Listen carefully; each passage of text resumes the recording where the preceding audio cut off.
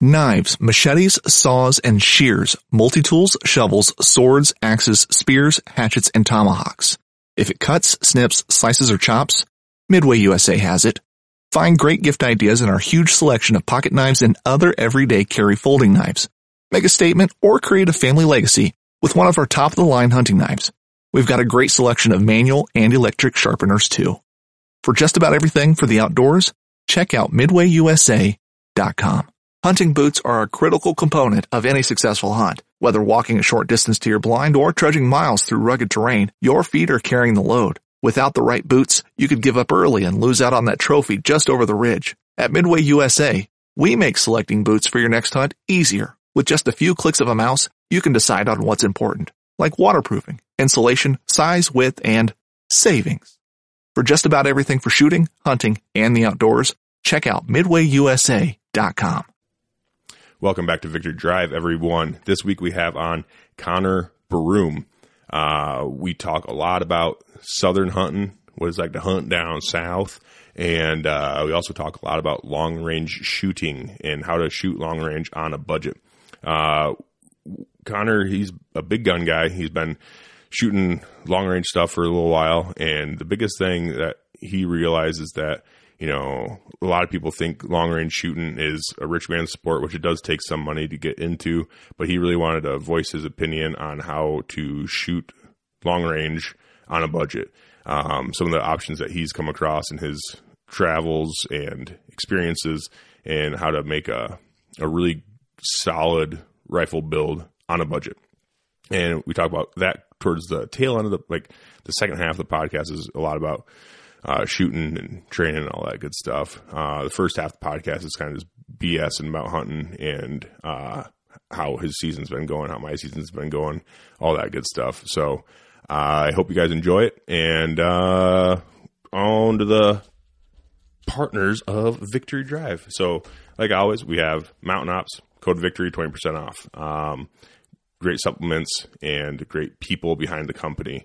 Grizzly, code WCB for 15% off. Grizzly Coolers. They are the title sponsor of the show. Great people, great outdoorsmen, great ethics, just grade A people behind Grizzly Coolers as well. Made right down the road in Decorah, Iowa. Best hard-sided coolers in the game, I do believe.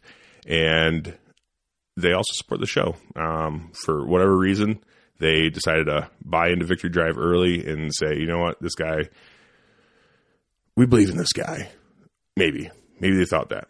Or maybe they're just like, I don't know, we'll just see how it goes. Maybe we won't even renew at the end of this year. I don't know. We'll see. But Grizzly Coolers, they're great dudes. I love working with them, honestly.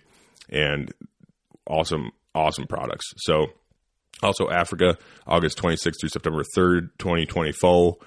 Contact me if you have any questions. Gunner, bow, and it's a blast. You guys, I've talked a lot about Africa. Just let me know if you guys want to get to Africa. We have a few slots left in Africa, and also Wyoming Bear Camp, May 27th through the 31st. This is filling up pretty quick. I've already got quite a few people, like a lot of people interested, and honestly, quite a few people signed up. I think we only have like a couple slots available. So if you want to get to Wyoming Bear Camp, let me know and we'll figure it out. If a bunch of people do end up wanting to go Wyoming Bear Camp, Trey will extend it out a little bit further. But just for my week, there's only a couple spots left. And that is now $2,500. And it's the price got cut in half because now it's more of a drop camp style hunt. So let me know if you have any questions. Also, Huntworth, code WCB15 for some Huntworth. I use Huntworth all season this year. Great brand, great people, great clothing. All right, and I'm not going to waste any more of your guys' time. It's a wild week. We're just getting done with Christmas. I hope everyone had a Merry, Merry Christmas and are on their way to a Happy New Year. It's been a crazy week. Hopefully everyone has a great week leading into New Year's and everyone's being safe, getting ready for a fun New Year's. All right. So yeah, that's about it. Love you guys. Hope you enjoy the episode. Peace.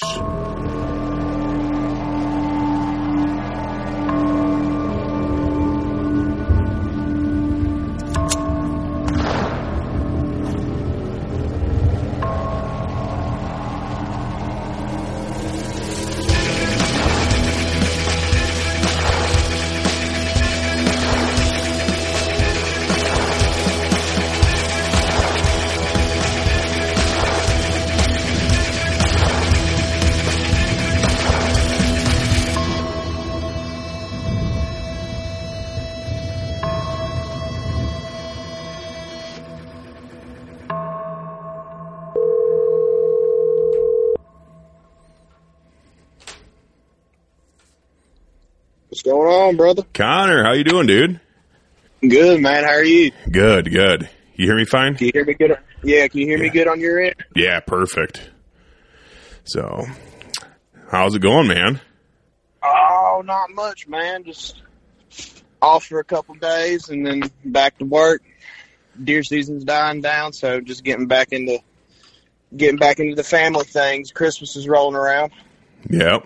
That's it's gonna get busy. It's weird.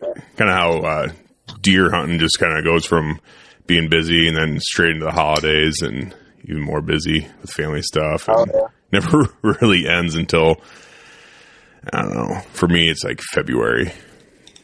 Oh, really? It goes out that long for y'all out there? Well, it's January 10th is when it closes in Iowa. But then it's like, then we got in between that, Christmas and New Year's. But then after that, it's ATA and all that good stuff. Then I guess mid-January kind of tapers off. But I don't know. Just doesn't really feel like it until like early February. Then you're like, okay, now we can chill for a little bit. Oh, yeah, no, I get what you're saying. Y'all do be doing a lot of traveling to all the shows and all that stuff and all the, we have the Dixie Deer Classic here is what we call it. I know y'all call it different up there. Every show is called something different. It's like the Iowa Deer Classic and then fucking, I don't know, all sorts of, it's just all called something different. It depends on who owns it and stuff. Like, I think. Y'all got something cool called, what do y'all call it? Illinois Deer and Beer Fest? Yep, yeah. That's a good one. That's a fun one. Yeah, that's a good one.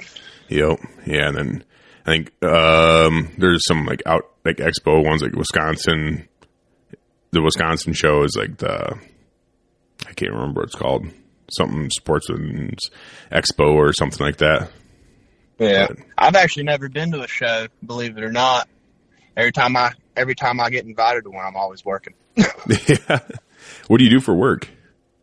I work for a company called CommScope. Oh, I know. They make like spice trays and stuff. No cable. We make cable. Oh, cable. Well, cable too. We like Cat. Yeah. So Cat 6, Cat 5 cable. Yep. Because I do telecom work for my job, so we buy a lot of CommScope products. Oh, I believe it. Do you do a lot of fiber? We do some. We have some fiber, but most of it's coax. I got you. Yep. Oh yeah. I personally, or my plant does not make coax, but the other plant makes the coax. Mm-hmm. Yeah. So that's crazy. Small world, ain't it? Yeah, dude, for sure. No, that's funny. That's crazy. Yeah, I guess I always see the boxes, the CommScope boxes there for like our fiber, like spice trays and that we, do all our spices within for fiber and stuff, then put them back in the vaults and let them do their thing. But yeah, a lot of that shit, and then a lot of coax stuff, and obviously Ethernet and all that, Cat 5, Cat 6 type stuff. But yeah, you got a Cat 6 box laying around your work.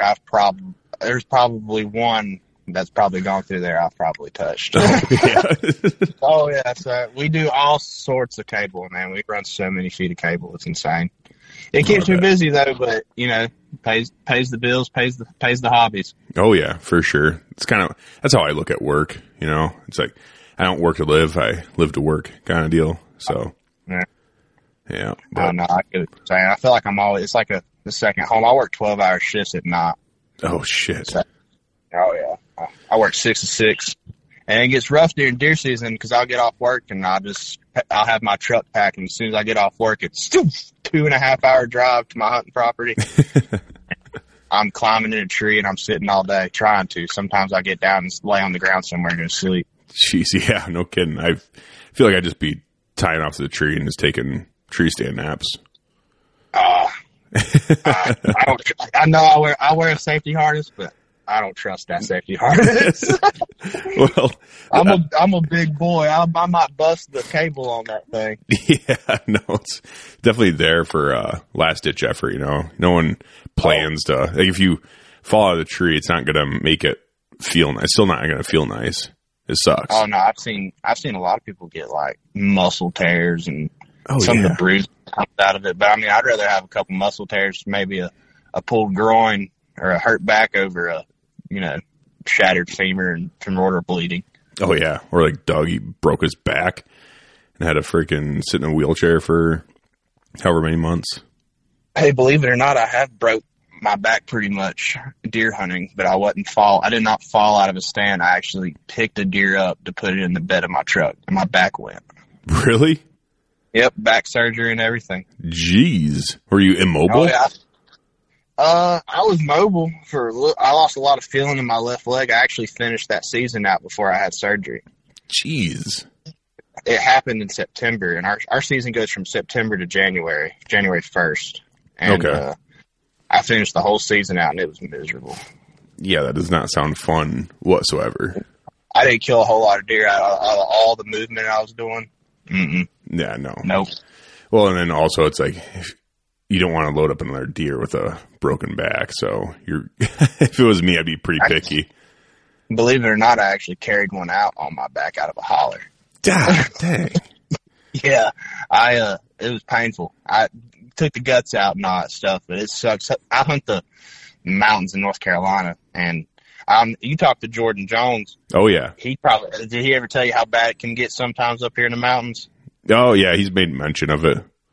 Oh dude, yeah, it gets ridiculous. Up there in Allegheny County where they hunt, it's crazy, but down here, and I hunt Polk County. Down in Polk County, it's just it's not as bad, but it's pretty bad. Yeah. So we're having a conversation about southern hunters and stuff. So what's a holler? Is it like a draw? Is a draw like two hills, like going down to a valley kind of thing, kind of like a valley? Right. Yep.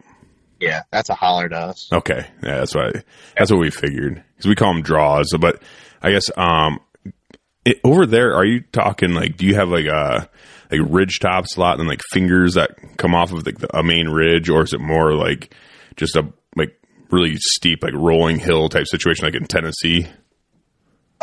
Man, where I hunt, it's like straight up, straight down. Okay. It's either or. I'm in a little bit of a low spot. I have two different properties that I hunt, and one of my properties is pretty much just to be honest, I don't want to shoot a deer and drag it out of there. Oh yeah. And the other one is a little bit more of a tame spot, but we got some pretty big hollers back in there, and I couldn't imagine wanting to drag a 220-pound buck out from the bottom or something. No, dude. No.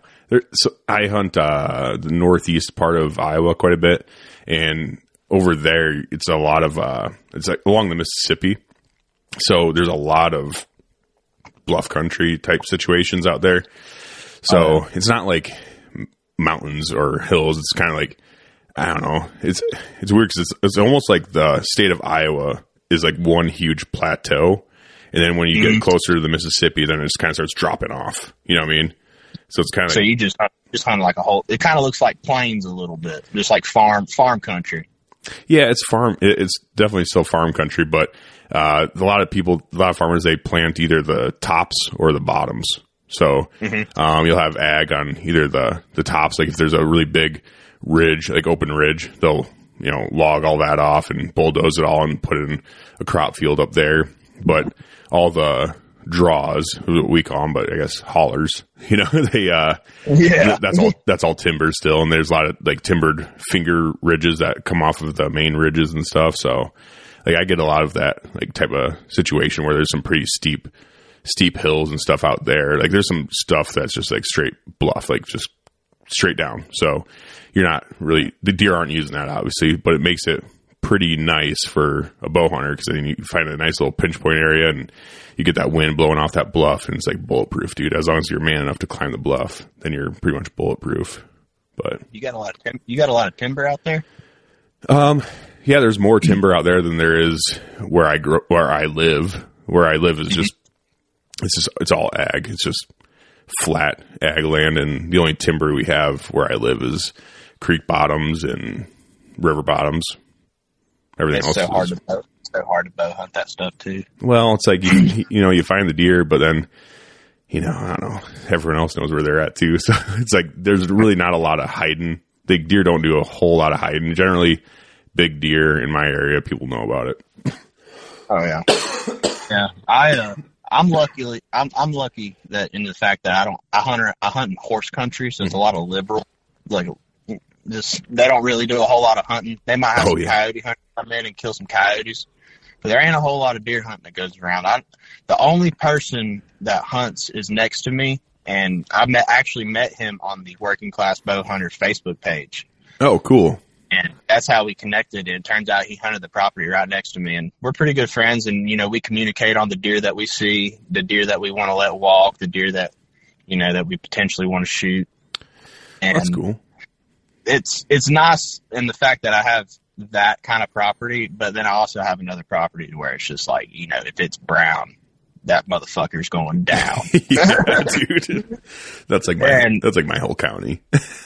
Yeah, I can't blame people, man. A lot of people just want to hunt and they just want to get some meat in the freezer, and I can't blame them. But yeah, I mean, sometimes you just gotta let them deer grow. Right. I mean, that's kind of the situation where I live. There's a lot of guys that love to hunt. They grew up hunting. They love hunting, but at the same time, they're busy, right? So they work long hours. They're really busy with family and work and all that other shit. So if they do bow hunt, it's very limited. And then they get out. They find time to get out during gun season. Either they go out, if they go out gun one, and they just have to take off, make sure they're not busy for one weekend, and then it's that same situation where if it's brown, it's down kind of thing. Like I have 2 days to hunt. I want to fill my tag and eat some deer. So that's generally what they do around here, and I can't blame them for that. It's like they're just trying to do their thing and get some deer meat in the freezer. So it's like, yeah, I don't know. Does it still kind of bother me selfishly? Yes, it does. But at the same time, like I can't really get mad at them. No, I agree with you 100%. We all joke around, and we wouldn't be. I call it more of like a brother and sisterhood. Like if we didn't pick around each other, then we wouldn't be having no fun with it. But at the end of the day, it's your tag, your choice, whatever you want to shoot. If it gets your legs shaking and your heart pumping, man, shoot it. Yep. Yeah, that's how I like to look at the hunting community, and I hope it's actually like that, where we might give each other shit and razz each other, and maybe we, some people are, really, I guess, probably are a little bit rougher than some, I guess. But at the end of the day, I really hope that when push comes to shove and like certain politicians get out there and they're trying to outlaw certain ways of hunting, I hope that the rest of the community gets behind it and says, no, like we can't outlaw this shit. Even if I don't like it, we need to stand together to defend each other's like way of life and way of hunting, whether you like it or not. Like I know a lot of guys that live in, like Dominic Sheets, he's in Virginia, and there's a lot of hound hunters out there.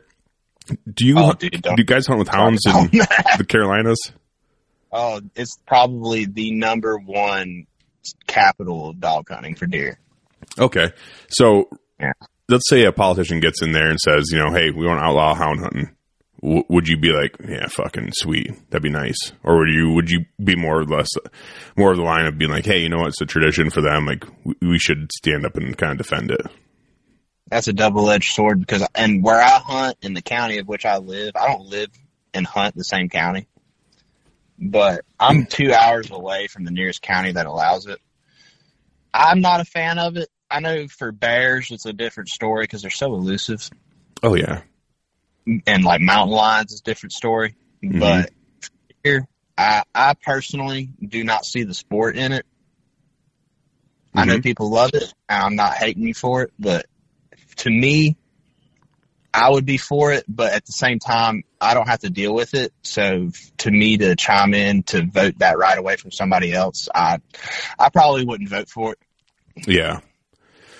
Just because I don't deal with it. Yeah. I mean, that's a very different situation, because me personally, like in Iowa, you can't do it, so I don't really care. But if they try making hound hunting legal in Iowa, I would be like, no, let's not do that, because for one, it's not a tradition here. No one does it, so they just be like, yeah, let's just do this new thing and see how it goes. Like, let's not do that. But I guess I do understand to a certain extent, like because deer drives is really popular in Iowa, but you're doing it with people. So Yeah, we people know that. property boundaries unless they're a dick. But generally people can read and see that property boundaries and know where not to cross. Dogs don't. So that's like one concept that I do see from the people that are against hound hunting, where they're like, dogs don't know any boundaries and they're running all over the place. It's like, okay, yeah, I could see that. A lot of people do human drives here. We used to hunt Granville County back when I was a kid, and we would do some drives. And me and my best friend Dylan, we did a drive, just a 2-man drive, me and him last year, and we shot 3 deer that night. Oh yeah. Just me and him. It's effective, and especially if you got like a small piece of property like what he had, where it's like 10 acres, but you got so many deer and you can go through there and just shoot some does or something like that. Do it. You know, get it done, get what needs to be done for the property. A lot of, I see a lot of that as management, but around here, they're kind of encouraging people to shoot kind of anything and everything right now, just because of how much CWD is going around in the northern part of the state. Luckily, it hasn't affected down where I hunt, but it's only a matter of time. Yeah, I'm not a huge fan of that management practice for CWD, honestly, because that's what they're doing that in Minnesota, which is just north of where I live, and man, they're in those CWD areas, they're like trying to slaughter all the deer. And I don't know how, I don't know, I guess I'm not a biologist, but I feel like if you want deer to survive CWD, wouldn't you want more deer? Because there's got to be some deer that have some sort of immunity to it, or they eventually build up herd immunity. And if you're killing off those deer that have that, they're starting to build an immunity towards it, or some sort of protection against it, wouldn't you want more of them getting bred? I don't know. Yeah, no, I agree with what you're saying. It's a double edged. So I don't think anybody really knows what to do with it, because it's a natural disease. It's not like it's created, you know. Yeah. And it's been around for, you know, longer than we've ever been here. So it just happens. I feel like it comes and goes as like a kind of like how COVID did, just comes and goes. You know, you don't really hear about it anymore, but it still happens. You know. Yeah. And right now it's a pandemic for deer. I mean, it's happening all over the country. I mean, I think I saw something where it was like over 20 states in the whole country have been tested positive for CWD. Yep. And it's just a pandemic for deer, and, you know, it might take a couple years for it to get straightened out, just like how COVID did. Yeah, no, for sure. And it's weird because in Minnesota and Wisconsin, it's like supposedly pretty damn bad up there. But in Iowa, it doesn't seem like it's that bad. Like, it seems like there's more of it down in southern Iowa, but up here in northern Iowa, it's not considered a CWD area, even though we're right next to 2 states that have a lot of CWD, I guess, in this area. So I don't know. It just seems weird that Iowa is a little more immune to it. Well, let me ask you this. Now, in those counties, or do y'all do counties or y'all do zones? For what? For like non-residents? No, for just deer in general, like deer hunting, like how y'all do zones. But Iowa residents don't really care about zones because we get statewide tags. I got you. But, so, and like, depending on the county in North Carolina, it doesn't matter what you shoot or when you shoot it, but if you kill a deer, you have to like take it and drop it off and have it tested, like the lymph nodes and something like that. Are y'all having to do that? No, it's all volunteer. Yeah,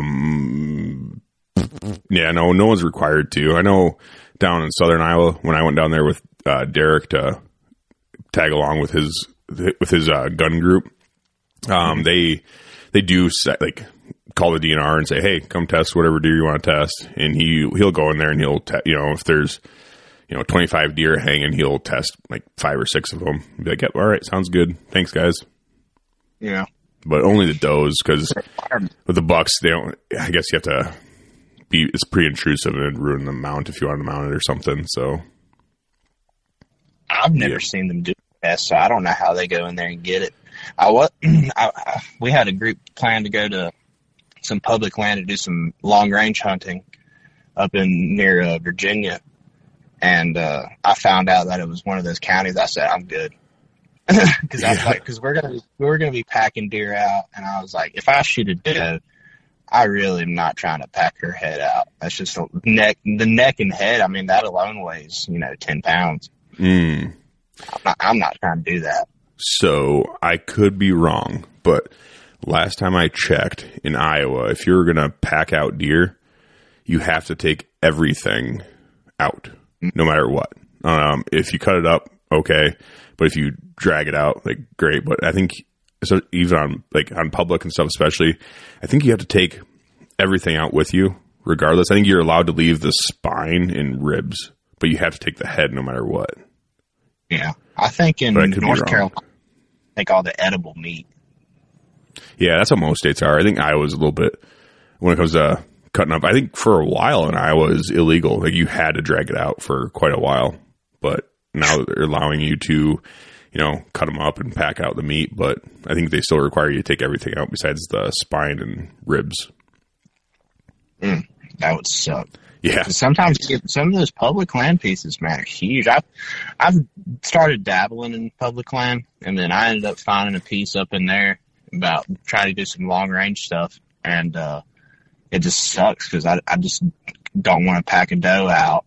Because I mean, I've killed deer at pretty decent range, but I've never shot one, 400 plus. Mm-hmm. And I'm willing to shoot a doe out there, and it's just, I don't want to do that.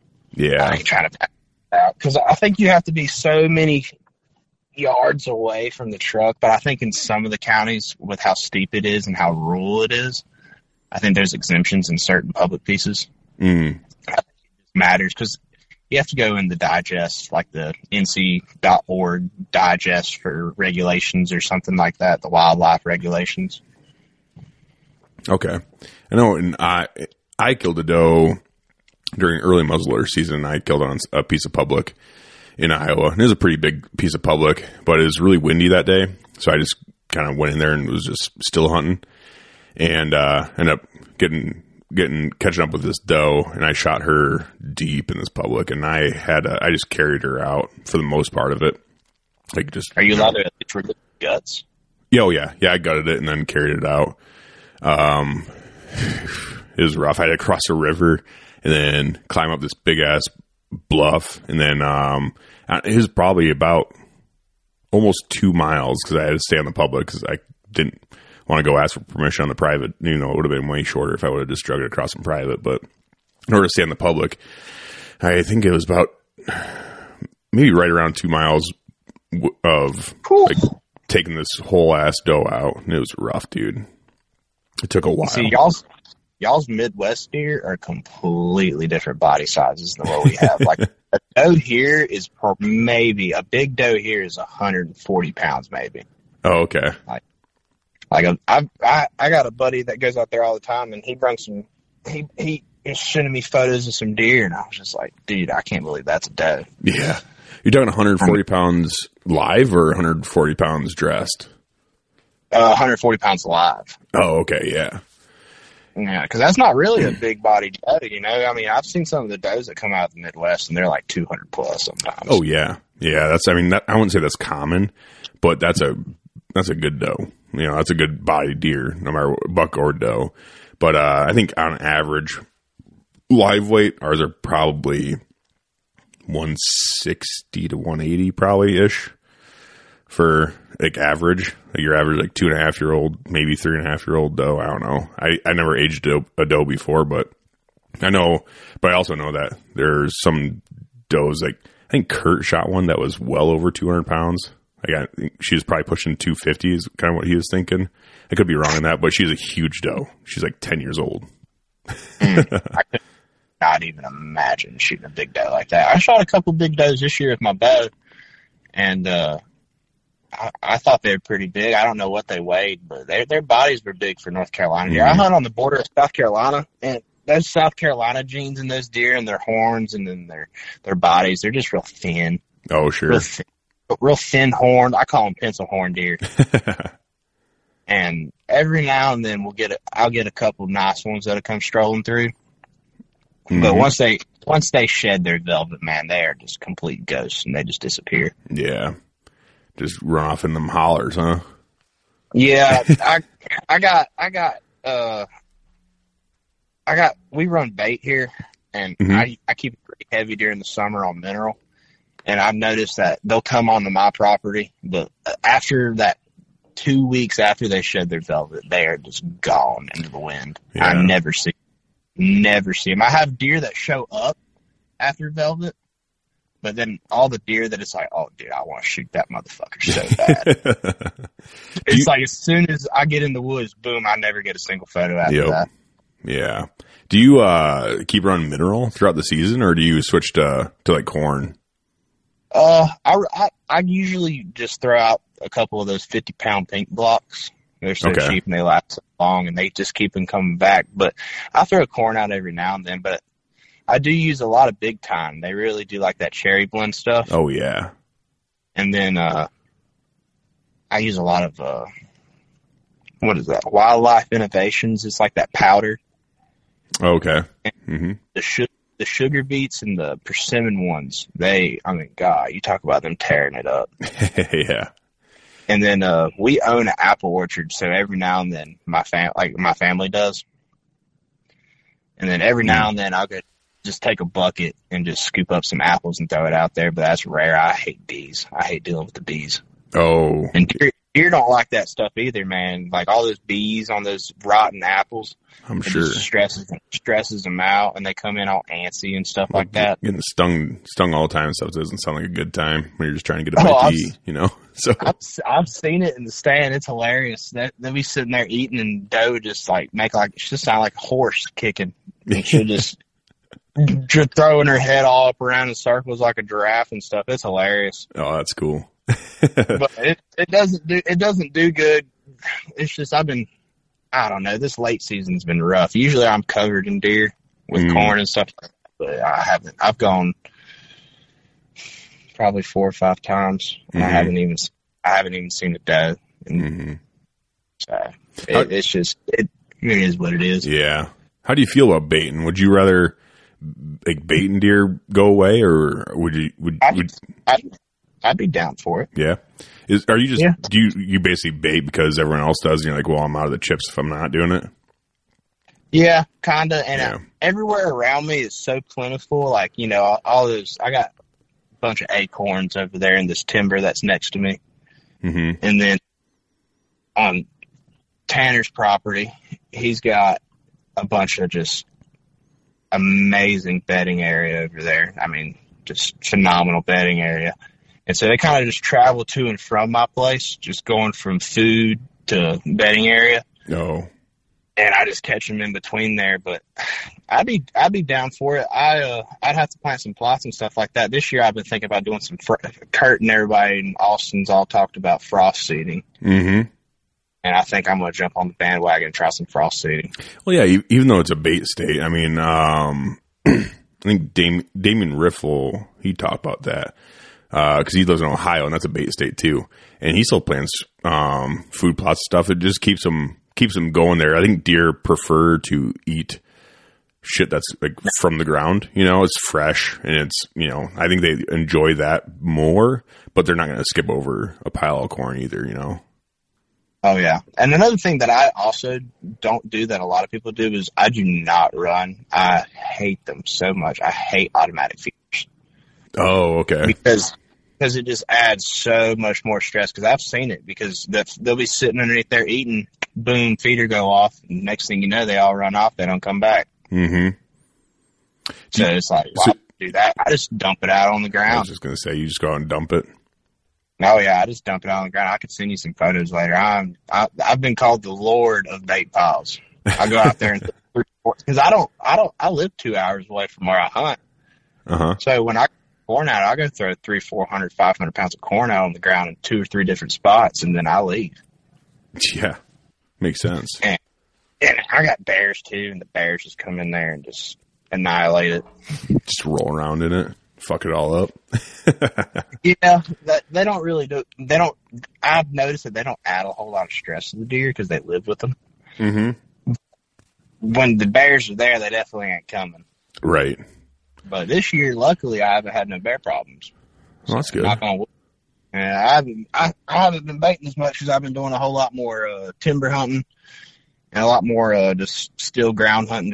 It's rifle season now. Mm-hmm. I like to deer with a bow, man, but rifles are very effective. Oh yeah, dude. The equalizer. They're very, very effective. Yeah, dude. I'm not gonna lie. I'm not a purist in anything. Honestly, I love bow hunting. I love gun hunting. I love shooting. I love shooting rifles. I love shooting handguns. I don't give a fuck. Like, you know what I mean? Like, oh yeah. I'm just not a purist in anything. I don't know, probably just because I feel like if you're going to be so stringent and so pure, like hearted about something, like that's great and all. Like that's really cool that you can dedicate yourself just to one thing that you want to be really good at. Like that's awesome. But in my opinion, for me personally, myself, it's like I don't like missing out. I don't like sitting out gun season. I don't like sitting out seasons just because I'm like, well, I'm a fucking bow hunter, dude. And I don't like sitting out bow season because I'm like, I'm a fucking rifle guy or I'm a gun guy. I like to go out and do everything as much as I can. So, can you not bow hunt during rifle season? Not in Iowa. Damn, that sucks. Nope. In Iowa, once gun season kicks off for those 3 weeks for gun 1 and 2 in Iowa, there's no bow hunting allowed. That's rough because you can bow hunt. Muzzleloader comes in whenever it comes in. You can bow hunt as long as you wear orange. Rifle comes in. You can bow hunt as long as you wear orange. Oh, okay. But I shot a pretty decent 8-pointer this year. He wasn't no monster or something like that. He might go 110, 115. No monster, but he was goring another buck when I shot him. That's pretty cool. And so when I saw him goring, I said, "Yeah." I said, "You're definitely mature enough to want to stab something." And, I wouldn't have been able to kill him with a bow because I shot him at 200 plus yards with my 300. With your what? And with my 300 PRC. Oh yeah, dude. We've been talking a lot about that 300. I really want to get into that stuff pretty soon too. Ah, dude. We'll dive into that, but that I'll talk more about that thing. That thing is a hammer. But I shot him at like 200, over 200 something yards, and you can't shoot 200 yards with a bow. Maybe not accurately with the deer. Yeah, maybe with some of the newer crossbows you can. I don't know. Yeah, I believe it. Yeah, new Ravens are ridiculous. I know somebody with a Raven at work, and those things are just fucking retarded. Oh, they are. They're fucking crazy, dude. And what kills me is that he's able-bodied. Mm-hmm. You know what I mean? Yep. I'm one of the. That's a whole nother topic. But. It is. It's been beaten to death, but at the same time, it's like, damn it, dude! Like, what are you doing? Yeah. What are you? That is one thing that is one hill I will die on. I think I will never be okay with crossbow hunting. And I've had conversations with people like, well, how can you hate on crossbow hunters when you gun hunt? I'm like, well, because it's not the fucking same, dude. It's a completely different season. It's a completely different season. Like, I don't know. I'm all for crossbows during gun season.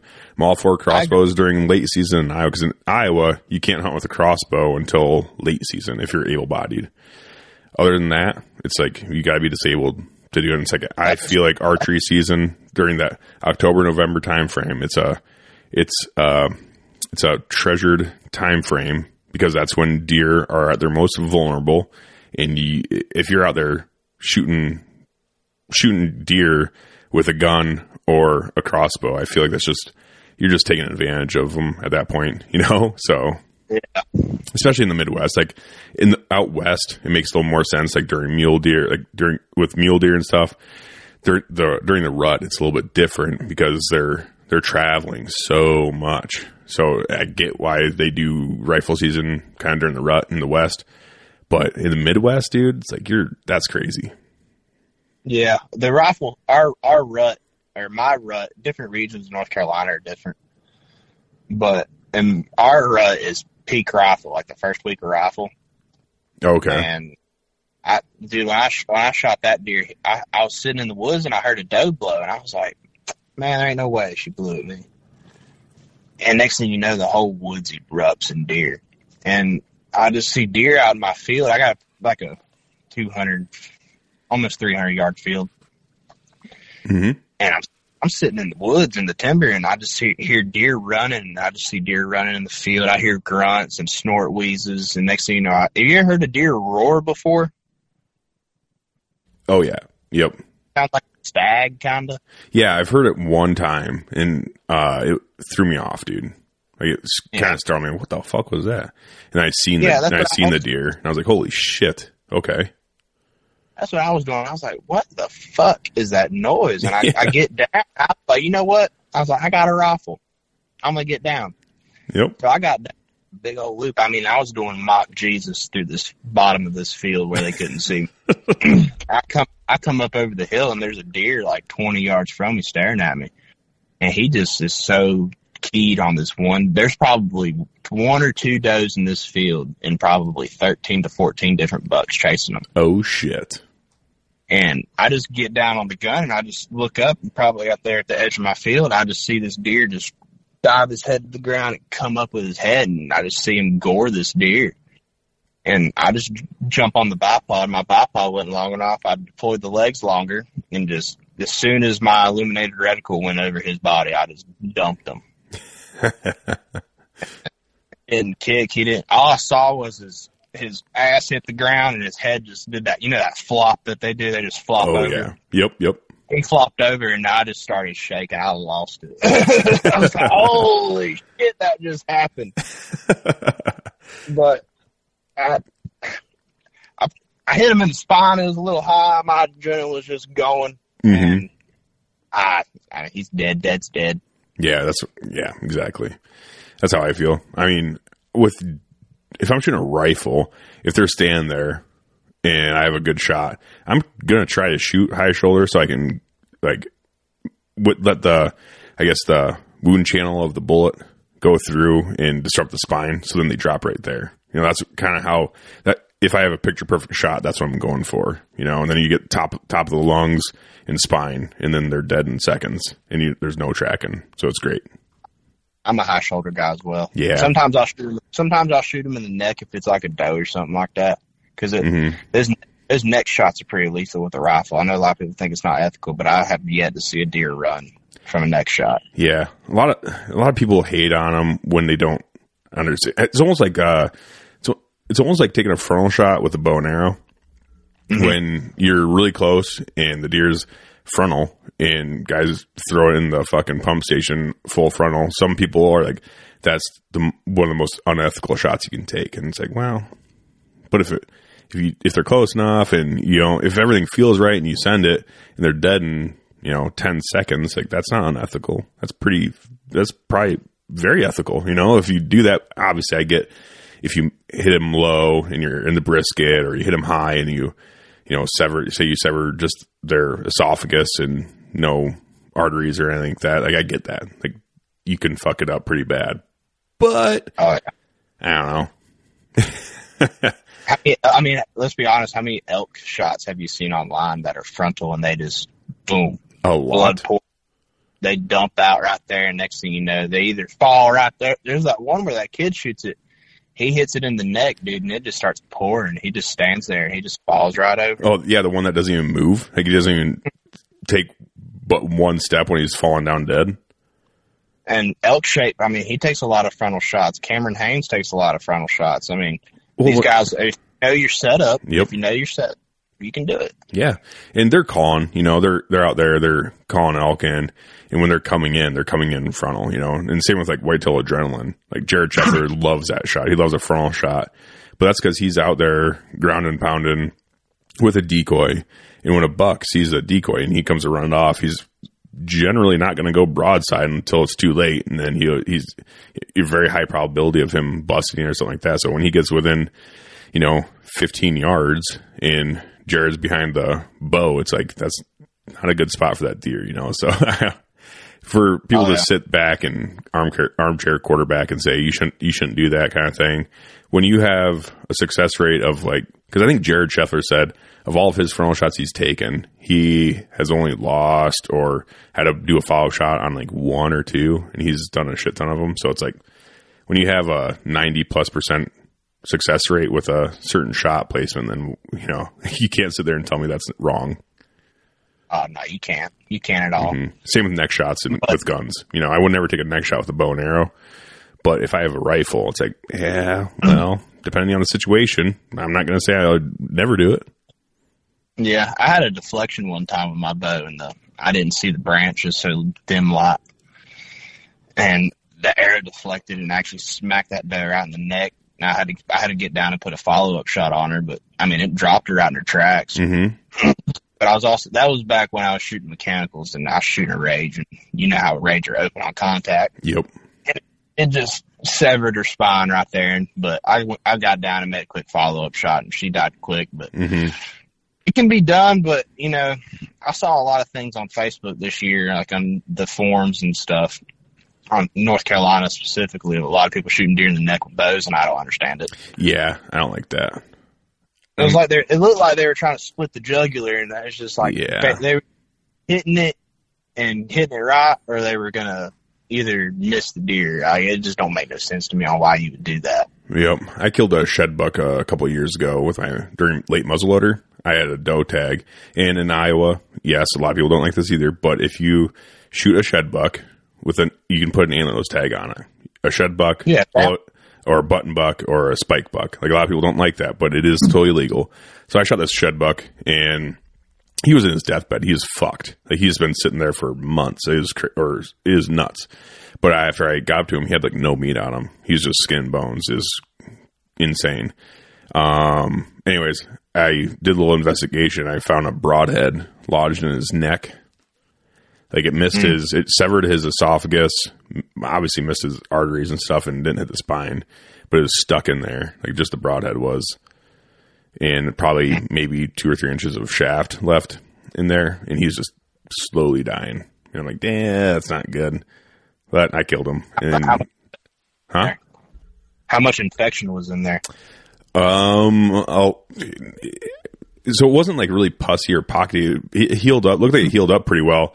It looked like he was starving to death, honestly, because he couldn't swallow or something because there's a broadhead in his esophagus. So, like, that cut through his esophagus. And I don't know if it didn't look like that healed up very well because the broadhead was touching the spine. It looked like it almost got like lodged in there, but just didn't have enough oomph to sever the spine. So it was a pretty unfortunate circumstance for that deer, but what do you do? I don't know. Yeah. You can't control other people in the woods. No. It's just, I lost 2 deer this year. I found one, but that was when I was having muzzleloader problems. Oh, yeah. I was trying to figure out that muzzleloader issue and just like, did it like being shot on a clean barrel or a dirty barrel? Well, I shot a doe with a clean barrel at like 50-something yards, and it went into her guts. And, you know, if your bullet doesn't hit hard, sometimes it just doesn't open up. Mm-hmm. And it just zipped right through her, and I had no blood. And I was like, you know I hit her because it's just, there's no way. She was like 30 yards from me. Yeah. And I was like, no way I did not hit this deer. I was like, you know what? I'm going to back out. I was like, I'm going to come in tomorrow. And I found her dead, but she was spoiled. Yeah. She done spoiled. And, you know, that's a part of hunting that, you know, a lot of people don't talk about. You know, it gets warm sometimes. And, you know, it went through the guts. And when I skinned her out on the ground, I was going to tape her out on the ground. I wasn't going to drag her out of there. Mm-hmm. And I peeled her back strap out. And then when I looked on the other side of the back strap, it was like green. Oh, yeah, that's not good. And I was just like, fuck. Because I would have rather have missed her than have shot her and that had that happen. Mm-hmm. And then it's just, I don't know, it's just a very misfortunate thing that happens. You know, it's good that you were able to harvest that deer and put him out of his misery, but it's like a lot of the times you got to get the meat off of him. Yep, it sucked because I couldn't get any meat off of I didn't feel comfortable getting any meat off of him either because one side, I'm not shitting you, just had literally no meat on it because there's a side that he's laying on. And the opposite side had some on it, but I don't know. It was rough. Like, I'm telling you, he would have been dead in probably, I don't know.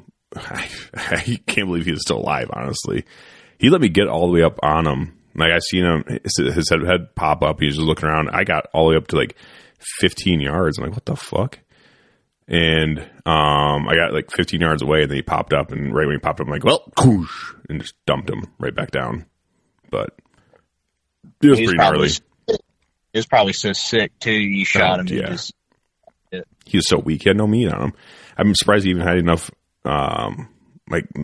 enough meat to get up out of his bed. Honestly, is crazy. But yeah, I don't know. I did call the DNR on it too, and explain the situation. He's like, yeah, you know, it is what it is. If you know, you can. So what I ended up doing is I dropped a pin and left, and ended up leaving him there, and the DNR went and dealt with it. So. It's unfortunate. That's cool. I don't think our wildlife would have done something like that. Yeah, and I don't even know if he actually went and dealt with it, but he's like, yeah, I'll deal with it. And I don't know if that means just leave it there for the coyotes or what, or maybe he went and checked it. I'm surprised. I would be surprised if he didn't go there and at least check it for like CWD and stuff. But I told him what happened. He's like, it's probably from that, from the broadhead, honestly, from the sounds of it. So I don't know. He probably ended up just leaving it there too. But what do you do? Yeah, I found a deer laying dead in my mom's neighborhood just a couple days ago, and it was near the road, but you can tell when a deer gets hit by a car, and it had no mark, had no distortion on them, no like fur missing, no mark, nothing, no bullet hole, and it was a 2-year-old buck probably. He wasn't a giant, but he had no marks on him, and I called wildlife, and I said, hey, I think y'all might need to come grab this deer and have it tested, because it don't look like it's been hit by a car, and that sucker's still laying there a couple days later. Yeah. Yeah, DNR are kind of funny, and it all depends. It's all, it's so weird because there's so much gray area. So I always say, like, when in doubt, just call them and have that's the only way you're going to build a good relationship with them anyways. So when in doubt, just call them and be honest, So, yeah. Oh yeah, and see, like a lot of counties here in North Carolina, they don't really have a whole lot of game wardens. Like the places that got the lakes probably do. Yep. But like my county, I think it has 2 game wardens, and I have one of them on speed dial pretty much. So if I ever need something, or I have like a gray area issue or something like that. Mm-hmm. Because I hunted some public in my county, and I just wanted to ask some questions. This is my first time ever going to hunt public. I went and hunted some turkeys. I just called him and got some questions, but he's been pretty helpful. I had a deer last year. I shot probably my biggest deer. It was probably 100. It was up there. I don't want to say how big he was, but he was over 140. Oh, nice. He ran over on a piece of property, and I got caught, and they just told me to leave. I said, okay, fine, I'll leave. Well, then I come back game warden the next day, and we tried to have a conversation with him. He told us to get the fuck off his property. He don't want nobody walking around his property. He told us to fuck off. And that game warden, I got in the game warden's truck, and we went back to my place, and he was like, man, fuck that guy. He's like, fuck. Because we were trying to explain to him, like, this deer could still be laying. Like, he's just going to lay there till he dies, and he could be alive still, and we need to find him and put him out of his misery, and they just did not care. No care in the world. So in that case, you just have to leave them? Yeah, I had no choice. That's crazy, dude. So in Iowa, we have the right to retrieve. So I wish. Yeah, so if I hit a buck and he runs on private, I always try to find the information of the landowner and stuff and contact them. Usually, I'd say I've never had it happen, but usually I feel like people are pretty forgiving in Iowa, at least. We're like, yeah, do what you need to do kind of thing. But in the off chance where they're like, fuck no, you can't enter my property. Actually, matter of fact, my buddy just had that happen to him this year. A buck that he hit ran on a neighboring property, and he called him. He's like, hey, I saw him go jump your fence, and he's in your property. I just want to let you know, like, I'm gonna have to, I want to track him, kind of thing. And the guy's like, no, he has like a junkyard in there, basically. He's like, I've had people steal stuff out of there before, so I don't let anyone in there. And my buddy's like, well, with all due respect, I'm telling you I'm going to go do this. I'm just trying to be nice. Like, and you explain to him, like, in Iowa, we have the right to retrieve, so I can legally enter your property without a weapon. I just like to let you know first. He's like, well, all right. Can you wait a little bit, and I'll be down there so I can walk with you? then you can take your bow with you. He's like, okay, yeah, no problem. So he waited for him and went in there, and he ended up jumping the buck and ran off in another spot. He ended up never finding it, but yeah, it's one of those things where, that's one thing I do love about Iowa too, that we have that law. So if you do have a dickhead landowner that just doesn't want anyone in there, it's like, well, I'm just trying to be nice here. I don't need your permission to do what I need to do. Yeah. It used to actually be like that in North Carolina, but they changed that within the past several years, I think. But when we went tracking this deer, I knew it wasn't the best of shots, because like from the time that I seen him, he come in chasing a doe. From the time that I seen him and ranged a spot, I drew my bow back, and it was like 2 seconds from like seeing him to shot. Mm-hmm. And it just was not the best of shots, and I knew that. And I think we didn't go in there till like probably 10 o'clock at night. And when the blood went over on the property, we were just like, it's late. Let's just go ahead and just try it. You know what I mean? Yeah. It's not like we're over there stealing. It's not like we're over there snooping. Yeah. Technically we are snooping, looking for blood. Just like, well, better to ask for forgiveness and permission kind of situation. Yeah, it's not like I'm going over there trying to open the car doors and look for the change, Yeah. And we were like probably 100 yards from the house, and I guess they saw our lights. Somebody must have got up and got some drink or something like that. Yeah. And they came out there telling us to leave, and we were like, whatever, if that's fine. I had a pretty good idea where this buck went, and I'll just come back tomorrow with the game warden. And it just didn't go as planned. We had to leave him, and it sucks because I know he died. That sucks. A 3-inch hybrid total cut, and went right through his guts and came out the other side. Yep. I know he sucks. died. Oh, for sure. I can't go back to my head, can't go back and do nothing, It's just a sad story. Yeah, I think Sam Ubel, I think he had a video on his YouTube channel, Chase Nation, and that situation happened in Wisconsin, because Wisconsin, it's the same way where if they tell you to fuck off, you have to fuck off kind of thing. And in the video, I might be mistaken, but I think they were driving by and they saw the deer on this dude's property, and they're like, hey dude, we shot this deer over here. He ran into your property. We just want to go put him down and do the right thing and put him down and get him out of here. And that guy's like, nope. He's like, seriously? You won't let, I see him. I see him on your property. I can actually see him, or I can't remember if they actually saw him from the truck or what, but they knew he was in there. And he's like, nope. So they did the same thing. I think they called the game warden. Still no. And they just kind of kept harassing him. And I think it was like the third or fourth day, or maybe it was a week later. It was a significant amount of time later. The deer died right where it was at, and it started decomposing. It started stinking. And then finally the landowner's like, all right, come get this fucking thing out of here. Like, it stinks. Yeah. It's like, what? So they went and got the deer. But it was obviously completely ruined. It's just like, dude, why wouldn't you let me in there earlier? Like, I told you it was going to die. Like, what did you think was going to happen? Whether you're just looking to stay warm during a hunt or need maximum concealment, the clothing you wear can make or break a hunt. At MidwayUSA.com, we understand hunting clothing has come a long way, with more meticulously crafted camo patterns, advanced scent control technologies, and weatherproof options to withstand the elements. Hunters have to wait until their favorite season, but shouldn't wait on gear, which is why Midway USA offers super fast shipping. When you're ready for your next system, log on to MidwayUSA.com. Still got to put your tag on the deadhead too. Right. Yeah. That's a super unfortunate thing. It's like with those states, when something like that happens, it's like, change this law. Like, this sucks. Like, a hunter should have the right to retrieve. If you want to make, different rules on it where you have to contact the landowner and at least let them know first, like, okay, but give the hunter the right to retrieve his animal. That's insane that you can't do that. Well, it's the most ethical thing. Yeah.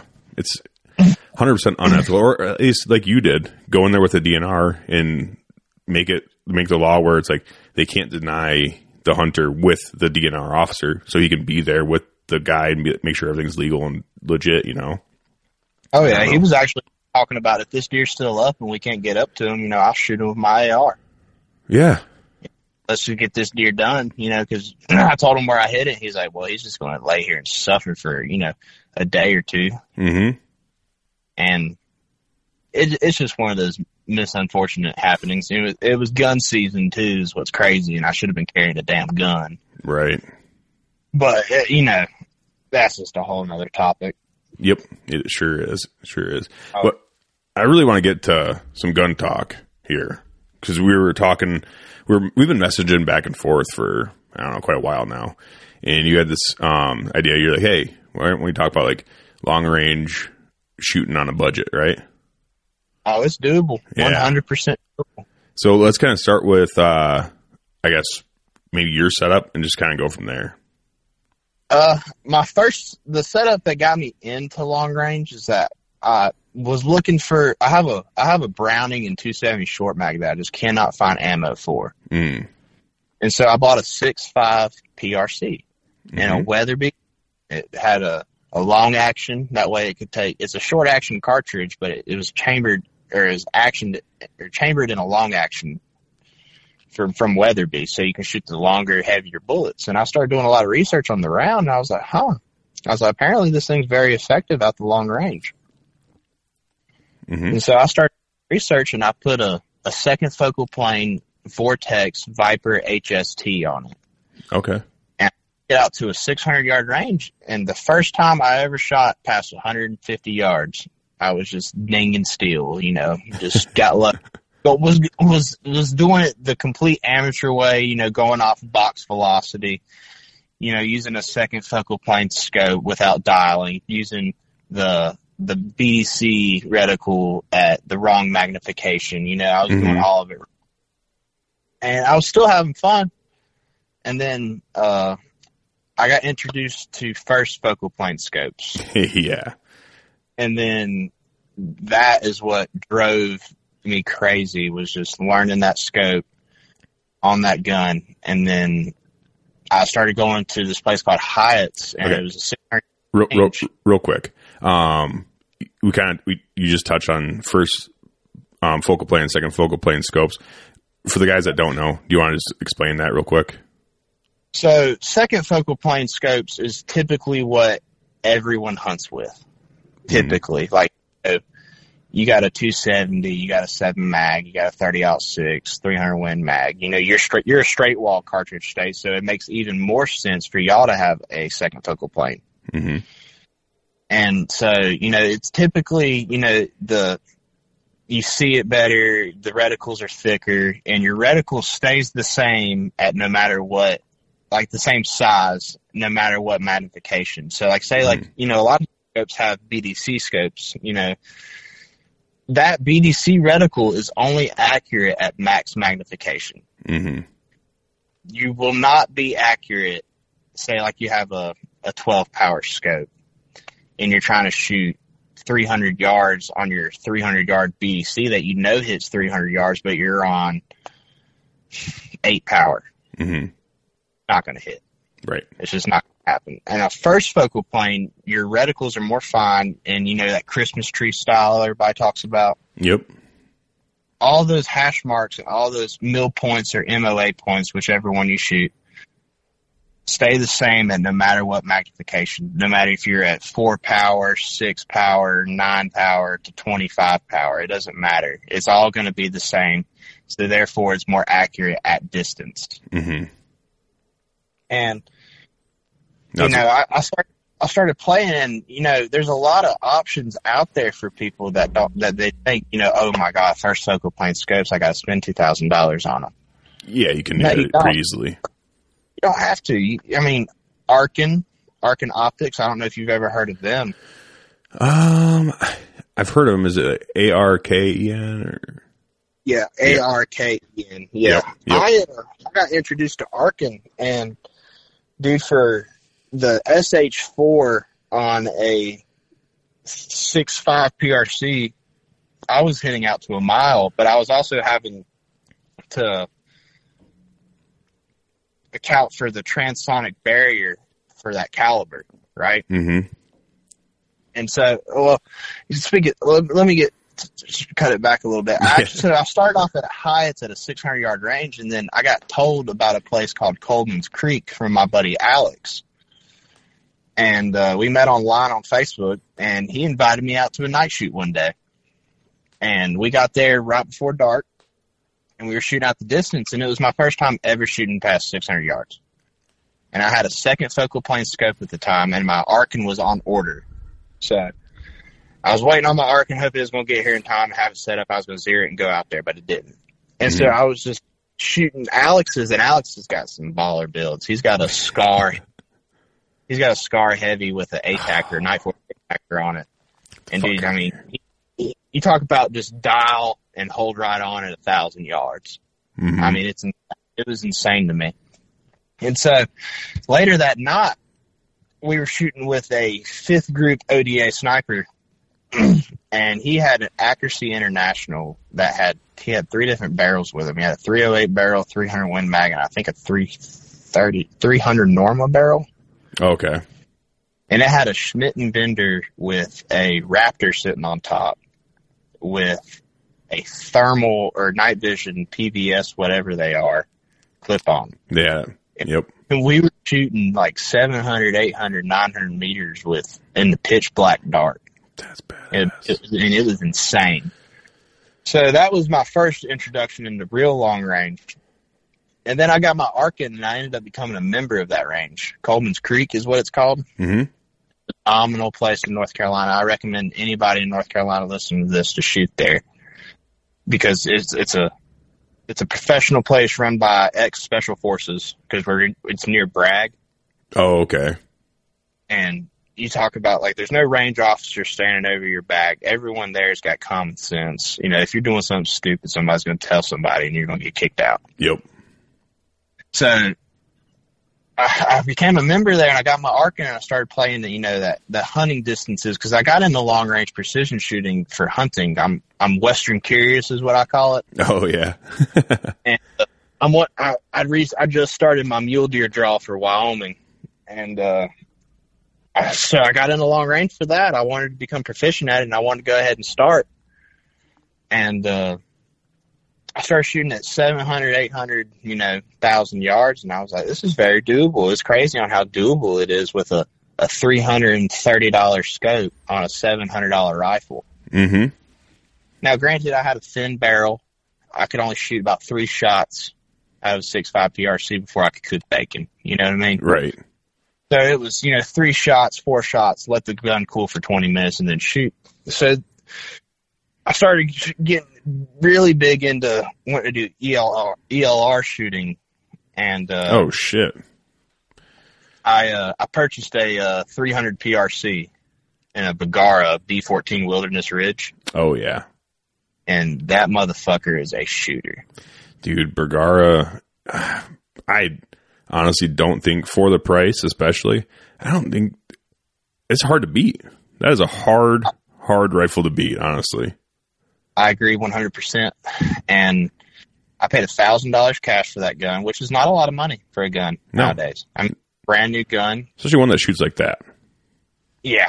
And I paid $1,000 for it, and I put the exact same Arkin that's on my 6.5. I bought another one and put it on my 300. $330 scope, right? Mm-hmm. And I'm not saying that the glass is Night Force quality. No. I'm not. It's Loophole quality. But I can see, you can see hits at a mile. You can see impacts at a mile. Mm-hmm. And so it's decent glass. It's not the best, but it proves that it doesn't take a whole lot of money to get into it. Like, I go out there, and it's funny. I go out there with a deer rifle with a big crazy scope on it, with chambered in 300 PRC, and I'm dialing, what is it, 20? I got it right here, 21.5 mils for a mile. Yeah. So it's literally just, you're accounting for the wind, and your apps nowadays, I mean, your apps are free. Like the Hornady app is free. Oh yeah. And 4DOF is amazing. I really like 4DOF. And it accounts for the Coriolis effect and all that stuff. Yep. When you're shooting out that far, you have to take that in effect for sure into account. Oh, I mean, everything comes into play: temperature, barometric pressure, humidity. But those apps are fucking badass where you can just plug it all in and everything else and just pops it out and basically tells you what to how to shoot it, where to dial and everything else. It makes it it's very doable for sure to at least get close, so.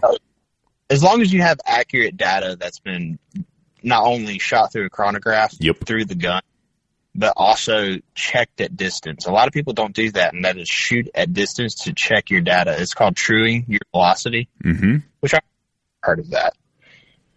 And, like, for us, it's like I think it's like a 5 or 6 inch bar that's 5 or 6 inches tall, but probably about 36 inches long. And that's what you true at, and that's at 800 meters at Coleman's. So, like, you say, like, you just, you put in your app 800 meters. And I shoot everything in meters just because everyone around me shoots it. Yeah. So a lot of what you're going to hear from me is meters. And I know you have a military background, so we can relate on that. Yeah. Well, I mean, when you're shooting with a bunch of SF dudes and stuff, it's like you just figure it out. You just got to do it, Yeah, like everyone around me shoots mils, so I shoot mils. Like, I don't have a preference. It's like if everyone around me would shoot MOA, I'd be shooting MOA. Right. I mean, mils is better. For sure. I would argue mils is better. It's a lot less number to keep up with in your head. Yep. And I mean, there's a bunch. You don't have to shoot just Arkin, though. It's like, Athlon makes an amazing scope for the money. Vortex makes a scope for the money. They do. My buddy Landon, he's a PRS guy, and he fucking loves Athlon. He's a big Athlon guy. So they have $2,000 scopes all the way to $300 scopes. Yeah, and that price range is important, especially for people trying to get into it. It's like you can always.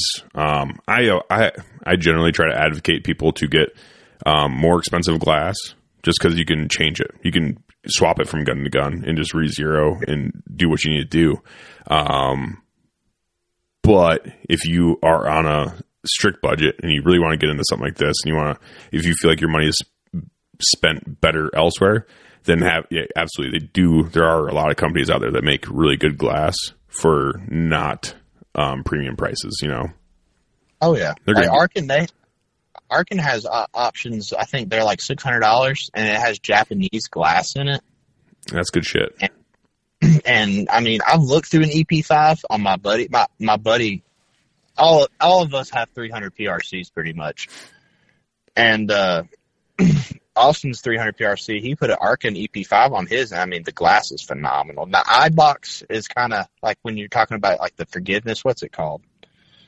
What, the relief? Yeah, your eye relief. Yep. That sucks on Arkin. Don't get me wrong. Loophole, like, you can tilt your head back to the end of the stock and look through a loophole. Yeah. Yep. But like, the glass quality, if you're able to see impacts at a mile, I mean, I can't argue with it. And now when you're target shooting too, that eye box becomes a little bit less important because you generally have the time to like get settled in behind it. But when you're hunting, that's where I feel like a forgiving eye box with really good eye relief on it is really hard to beat, because you never know when you're gonna have to snap that fucking gun up and squeeze one off. So, 100%, I agree, because my background is not target shooting; it is not punch and steel. My background is purely hunting, and the only reason why I got into long range hunting or shooting is for hunting.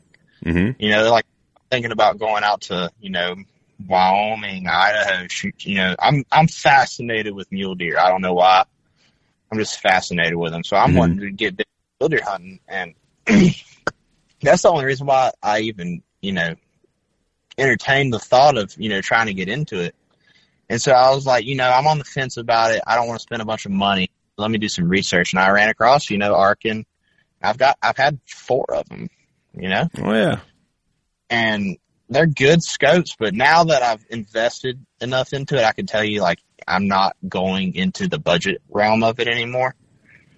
Like, I'm in the process of getting ready to purchase a Mark V HD. Oh yeah. And you're those talking are nice, about, dude. Those Mark Vs are so nice. Yeah, it's going to hurt me. They're not really cheap. They're not cheap. You're talking like semi-custom rifle build for Mark V, dude. Yeah, I did I'm doing a whole new stock and everything on my rifle. So like I'm changing it up completely. Like it might as well be like a semi-custom rifle, you know. Mm-hmm. And the stock that I got, I'm going to be able to put a carbon fiber barrel in it when I shoot the steel barrel out. Because offer the Bagara Divide, sadly, in 300 PRC. But, you know, the only reason why I shoot 300 PRC is because everybody else around me shoots it. Well, from what I've read, it's a really phenomenal round on paper. I've never shot one, but man, that's a doozy. That's for sure. Definitely not made for a sub 10-pound rifle. Right. I'll say that. I think my Bagara right now is at like 11 and a half. And I'm trying to get a little bit of weight off of it, but when I had the radial brake on it, it was unshootable. And I'm not recoil shot. I will shoot anything you put in front of me, but it was unshootable. Yeah. I couldn't shoot it. And I ended up doing a MDT Elite brake. I think it was like $120 or something like that. Mm-hmm.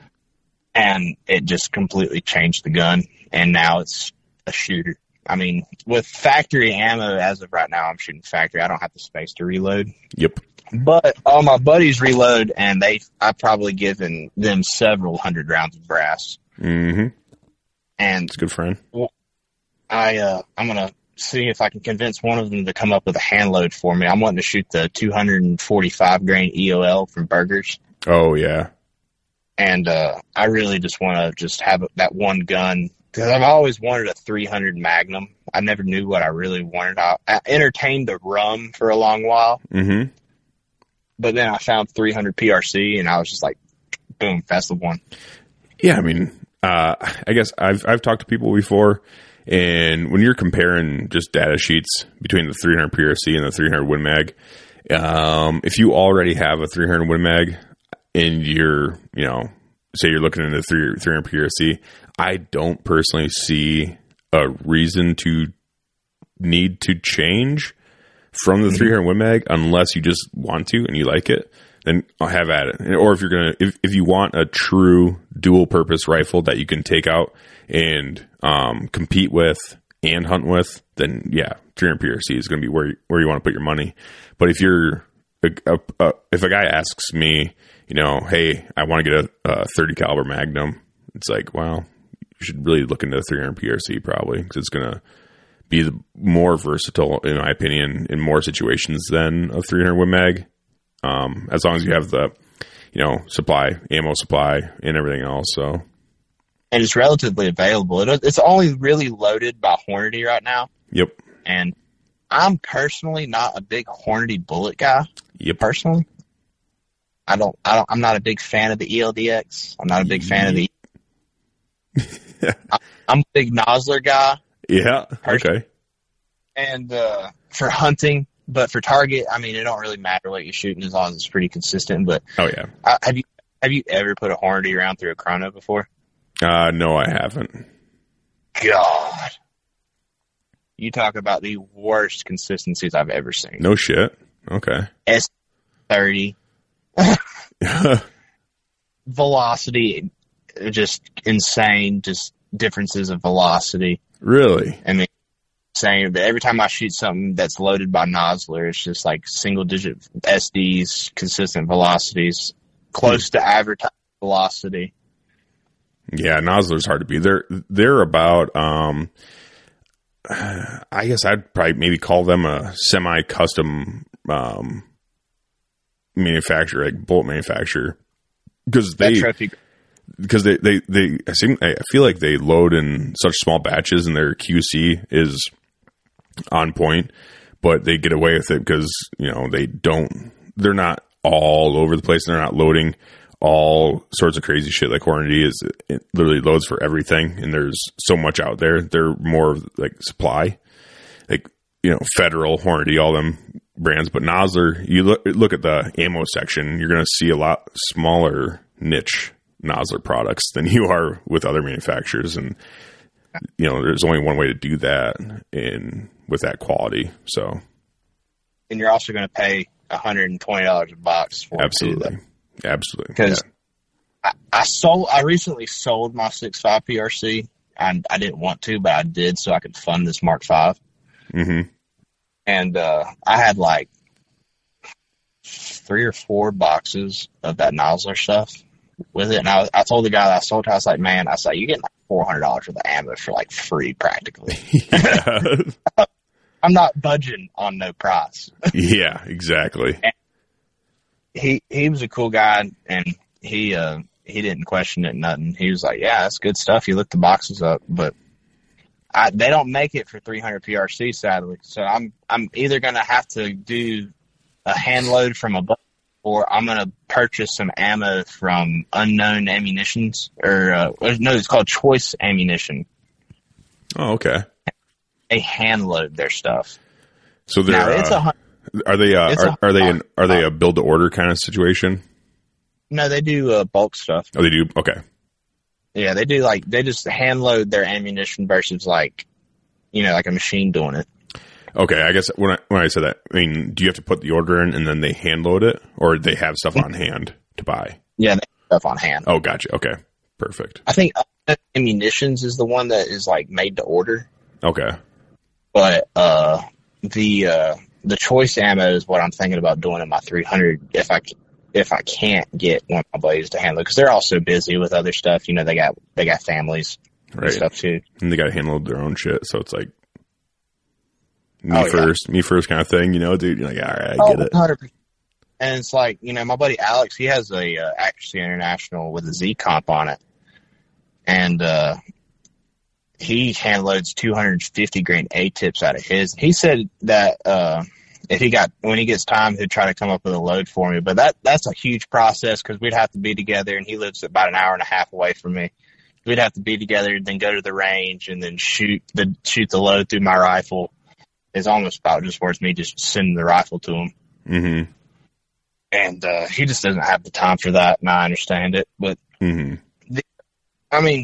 You don't have to. A lot of people, though, is like, a lot of people already have like these rifles that are very capable, because as long as you can get a good BC out of your rifle, out of your bullet, you're going to be very effective at long range. Like a 7 mag, dude, you put a good scope on a 7 mag, you're going to go out to a mile easy. Mm-hmm. Oh yeah.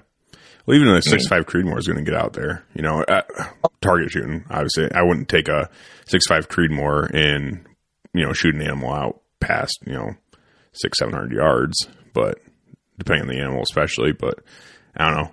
It all depends on bullet type and bullet weight and all that shit too. Obviously, all that goes into effect when you're shooting animals. But if you're just trying to bang steel, it's like a 6.5 Creedmoor is going to get out there too.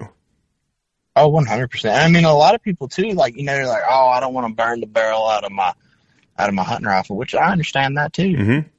A lot of people have AR-15s, and a lot of people have 16-inch guns, and 77 OTM will go 500, 600 yards, and that's hunting distances for a lot of people.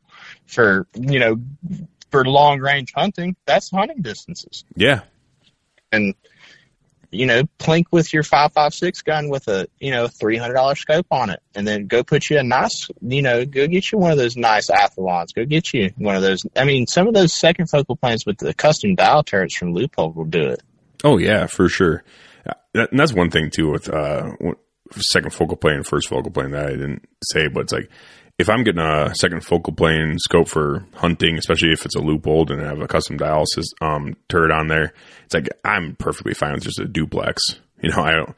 At that point, when I'm dialing for every shot, I don't need all the, I don't need a BDC reticle or any hash marks or mil dots or anything like that. It's like if I'm dialing for every shot and I'm just keeping it within reasonable hunting distances, it's like, yeah, I mean, I'm perfectly fine with just a standard duplex reticle. And at that point, yeah, it doesn't matter if it's first focal plane or second focal plane with a duplex. It doesn't fucking matter. Oh, I agree, because I'll be honest with you, I hunted with a first focal plane scope this year in just regular deer woods, and it was almost unusable. It's a lot of shit.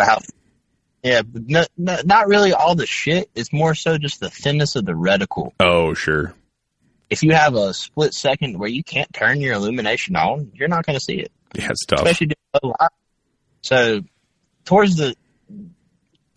I sold my 6.5 PRC and was going to make the leap over to a Mark V on my 300, I was actually thinking about putting an Athlon on it and doing a second focal plane with a turret. That way I could still dial. Mm-hmm. And keep it as like my backup. Like say like I go to Wyoming or something like that and just have it in the truck as a backup. Yep.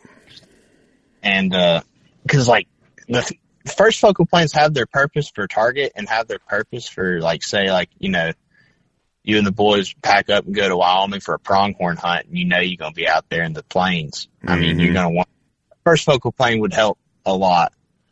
But, you know, when you're hunting Iowa with a, you know, 450 Bushmaster. Oh, yeah. Or you're hunting North Carolina with a 30-06 and you're only going to shoot 150 yards, 200 yards. You don't need a first focal plane. Fuck no. But like the Loophole series, like the VX, is it the VX3 now? Yeah. Were you talking about for like the mid-range type situation? Yeah, like where you can get like a, you know, like a 3 to 12 or like a 4 to 16 and have a custom dial system for it. I mean, you can go out there and shoot, you know, at the 600-700 yards. If you have, you know, you shot your gun through a chronograph. Because I tell people right now, if you're going off the box speed and you're trying to shoot out distance, you might get close, but you ain't gonna get damn well near an accurate hit. Oh yeah. No. And a lot of these ranges, you can rent chronographs. You know, there's places where you can go to these places and they have these, you know, rent a chronograph. You can get your speeds. Mm-hmm. A couple guns through it. Know what you're going to do, because when you go out there you spend all this money on a hunt and you're not prepared to go out there and take those far shots. I mean, what are you doing to yourself? Because you're not going to be able to capitalize on the moment. Right.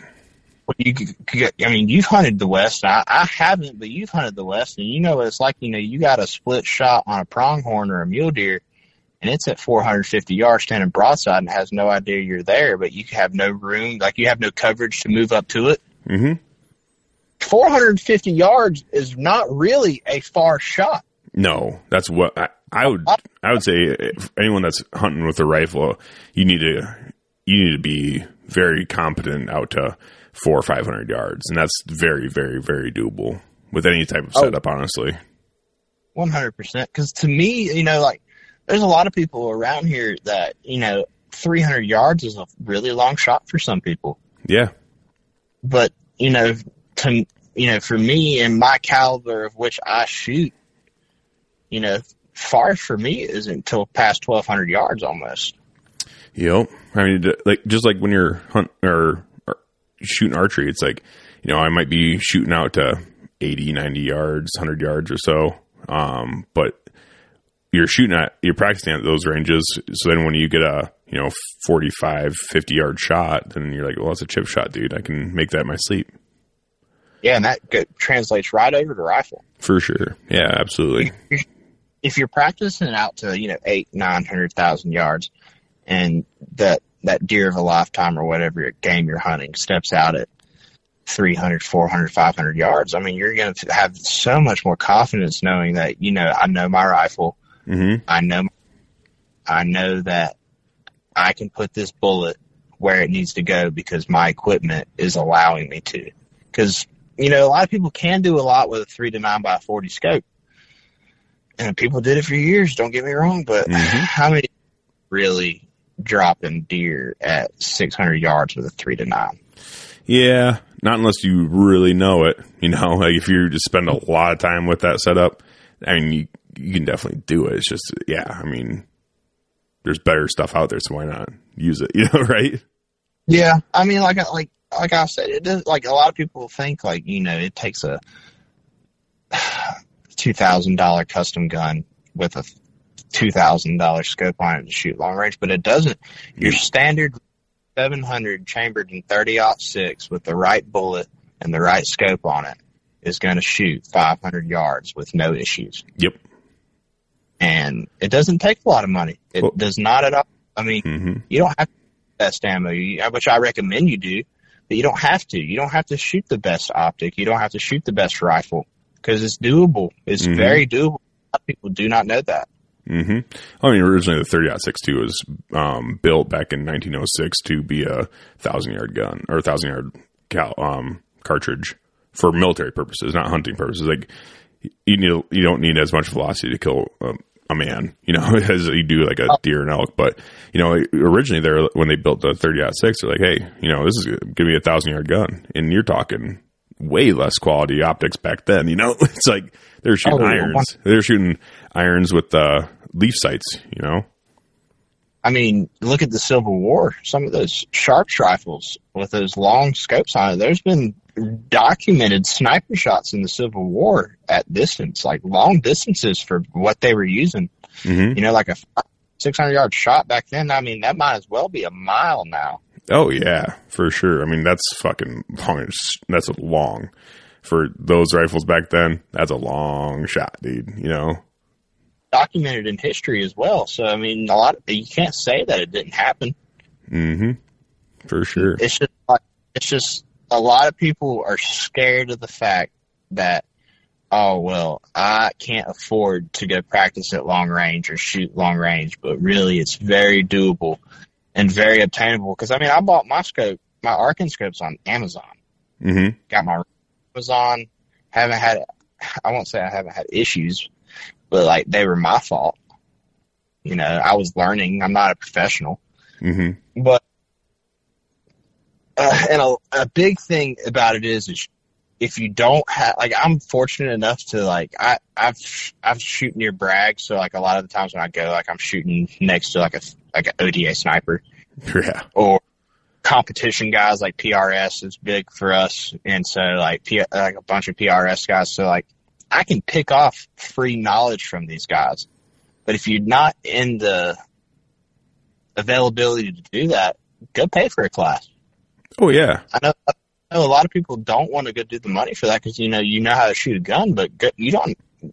I'll tell you this though: when you get out there and you start shooting, the bullet does not go straight because there's wind. Yeah, and it's so damn hard to read wind unless you have a $500 Kestrel. Oh yeah, even then it's like, it's not going to be. It's going to do really good for where you're at, but it's not going to. You're still. Wind is tough, dude. It's still a guessing game, but you're just trying to make as educated a guess as you can. So. Oh yeah, and I think this year during the off season, I think I'm going to try some competitions when I get my 300 done because they do a ELR comp, but ELR, out to a mile is not really ELR. ELR is more like that 2,000 plus stuff. Oh yeah, and then you're talking. What they're shooting fucking ridiculous calibers too. 338 Norma, 300 Norma, 375s. Yeah, there's a lot of 375s. Just these huge fucking, $15,000 custom builds. Like some of the, to be really competitive with those ELR competitions. It's tough. It's expensive. My buddy Alex did the one at Coleman's last year, and with his 300 PRC, he placed second. Well, fucking, that's great. Real great for him, all right? I mean, a lot of people think, it's like, It's, I guess when I say it's expensive to compete, it's all within what you want to do. You can compete with anything, it just depends on what you want to put into it. Obviously, I'm going to personally veer towards more or less spend more time training rather than buying, right? Yeah. I'm not so much. I'm really not much of a gear queer myself. I like gear. It's cool. It's fun to talk about, and it's fun to look at, and buy certain things. But it's like I'd rather spend my time and money on the range rather than shooting. And bullets are fucking expensive nowadays. So it's like in order to shoot a lot, you need a lot, and it takes a little bit of money. So I'd rather spend more money on ammo and time on the range rather than buying all the newest and greatest fucking shit that I don't really need. When what I need more of is time behind a gun, Oh, yeah. Then once you spend a lot of time behind a gun, then you can start looking into what type of gear you need in order to be competitive in certain situations. Yeah. a lot of those guys running those comps, though, they've been shooting for so many years. Oh yeah. Shooting for so many years. Like, I think this past off season when I did a lot of my shooting, I would take probably $300 to $400 worth of ammo every time I went. Mm-hmm. And I usually would try to go once a month. Just once a month, just to stay fresh. I would ideally, you'd like to go more, but I drive like 3.5 hours to my range. Mm-hmm. Every drive, just because when you get out there, there's like 300, I would say 180 degree view is what you can shoot. Like everything in front of you is shootable. That's pretty badass. It's a sick place, man. I mean, you fall in love. I mean, like shooting ARs and shooting pistols is fun, but it's like, dude, there's nothing that compares to like just going out there and just watching your vapor trail smack that steel and just waiting to hear dong. Oh yeah, for sure, dude. That is a really gratifying feeling. Oh yeah, because I know you've shot long distance, being in the military and stuff like that. Yeah. We've reached out there and touched some. It is a blast. It's really fun. It's honestly just it's almost it's like shooting archery. When you are shooting a little bit longer distance and you pull back and you freaking let her rip and you just watch the arrow just go up and then dump right where you're aiming. Like that's a really great feeling. But when you're talking like really long range, 1,000+ yards, and you're watching that vapor trail exit your scope reticle, you watch it go up and then you watch it come right back down and it's like ding. It's like, I don't know, it is a awesome feeling. Oh yeah. And it's like, a lot of people, there's a lot of fundamental stuff that comes into long range that a lot of people will have to break if they do decide to get into it. Because I had so many flaws, like the way I held the rifle, the way I pulled the trigger, stuff like that. Like I had to completely change everything on how I shoot. And now that I've took the time to do that, it's like I've noticed a big difference in my shooting quality. Because I'll be honest with you, I used to be way better with a bow than I was with a rifle. Mm-hmm. And now that I've taken rifle hunting a lot more seriously and dove into it, I've noticed that my marksmanship with a rifle has translated over to a bow. Mm-hmm. For sure. Because, when you pull the rifle up on your stand and you got a deer standing in front of 100 yards, fundamentals don't really matter that much at 100 yards. But like at 500 yards, if your rifle's leaned a little bit to the left or right, that's going to change bullet flight. Sure. Because, putting a bubble on, a lot of people don't know putting a bubble on your scope's going to help. Oh, yeah. Mm-hmm. Just like putting a bubble on every bow sight comes with a bubble. So it's like same concept. Oh, yeah. But I mean, it's like you see deer rifles, though. It's like, you never see a bubble on a deer rifle. No, you don't. And, you don't. And like I said, it just doesn't take a whole lot to get into it. Like, when you're first getting into it, 500 yards is going to be a very long shot. Mm-hmm. And, you gotta, a lot of people shoot, like you shoot 6.5 Creedmoor, right? Yep. Amazing round for long range. That's 308 with yards, no problem. Mm-hmm. 70 has the same ballistics as a 6.5 PRC up to 500 yards. After 500 yards, 6.5 PRC has that edge. Yeah. But 270 has that capability. That's a super common round. Yeah. I don't know a single part. There's probably 10 or 20 270s in a 10-mile radius of me right now. Yeah. Like 7 mags, 7 PRC is the new one that I think is going to take over the hunting market. Oh yeah, that's a good one. And honestly, if I go to get another PRC because I missed my 6.5 already, I'm probably going to do a Bagara Divide in 7 PRC. Is probably. Yep, I'm looking hard at 7 PRC. Honestly, 7 PRC is bitching. Yeah, it's pretty fucking sweet. But I know somebody that lives in Wyoming that hunts with one, and he was like, dude, this is the fucking future. And he's owned .28 nozzlers, 7 SOMs, 7 rim mags, everything you could think of. And he's like, this 7 PRC is just a laser. Oh yeah, it looks badass, dude. Yeah, he shoots his out of I think it's a Fierce. Oh yeah, yep. Fierce rifles, dude. Those look fucking sick too. I like those a lot. Yeah, I think the only brand that I would stay away from that has a carbon barrel would probably be Christensen. Dude, 100%. I don't think I would ever own one. I am not a fan of Christensen. I've just seen way too many flaws. Like, the stock's pulling away from the action barrel, and like the finish on them just being terrible. Like, just not being like accuracy is inconsistent at best.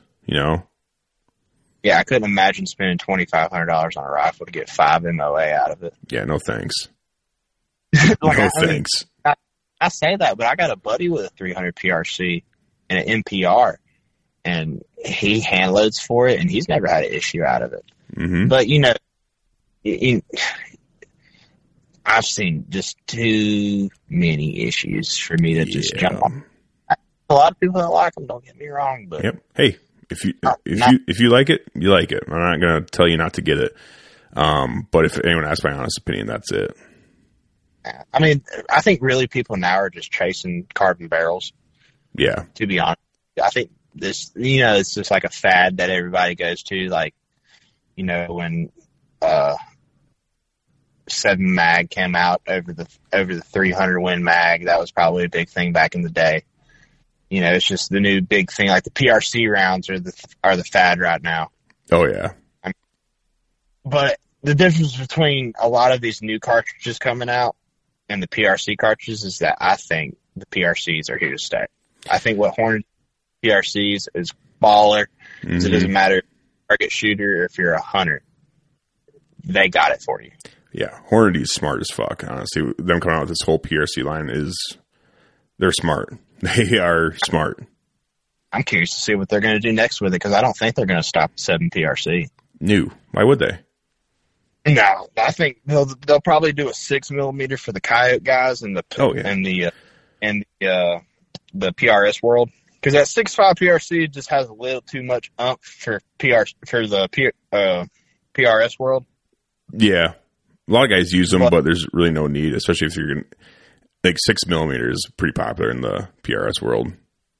Yeah, they're shooting those crazy rounds too. There's like 6 BRs and 6 GTs and stuff like that. Nuts. But I don't know nothing about that stuff. But I know a lot. Like, another round that just completely skipped my mind that I just thought about that a lot of people own, especially probably your neck of the woods, being a Coyote. Y'all Coyote hunt like crazy, don't y'all? Yeah, it's pretty popular.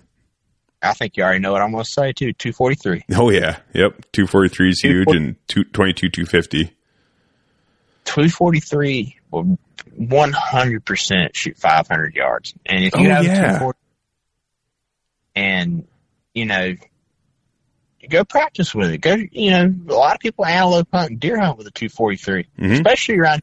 A lot of people's first guns are 243s. Yep, it's Perry Batten's favorite cartridge. And I was actually listening to that podcast just not too long ago.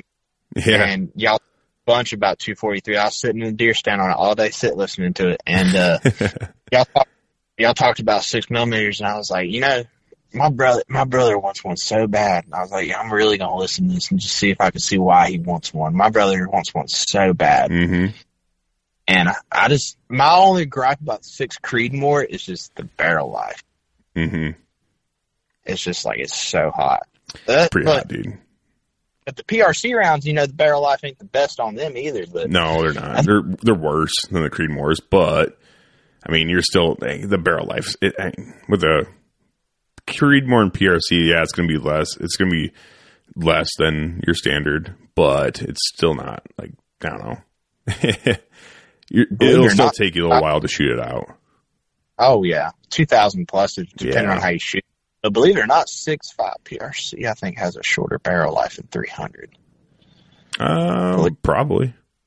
I think it does. I think it's like only by like 400 rounds, but I mean, that's on a computer. Mm-hmm. But they're cooking faster. I mean, I don't know. but like a 300 Win Mag too. I mean, there's a lot of high BC options for a 300 Win Mag, and I mean, I think everybody and their brothers owned a 300 Win Mag, and there's a lot of options. But we can talk guns and guns and guns, but really for long range, what it is just ammo, data, and optics. Yes, I agree with that.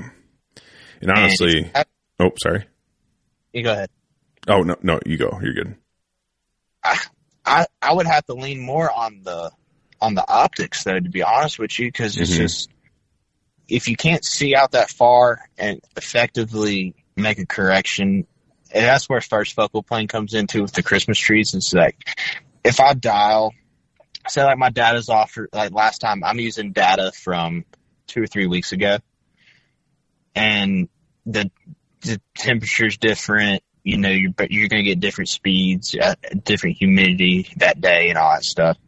And I shoot a minute low or a mil low or something like that, or like half a mil low, but you know, to the left or to the right. I can see like where on my reticle where to aim, and I can just rack the bolt and just send another one real quick just off that hold of watching that round hit the dirt.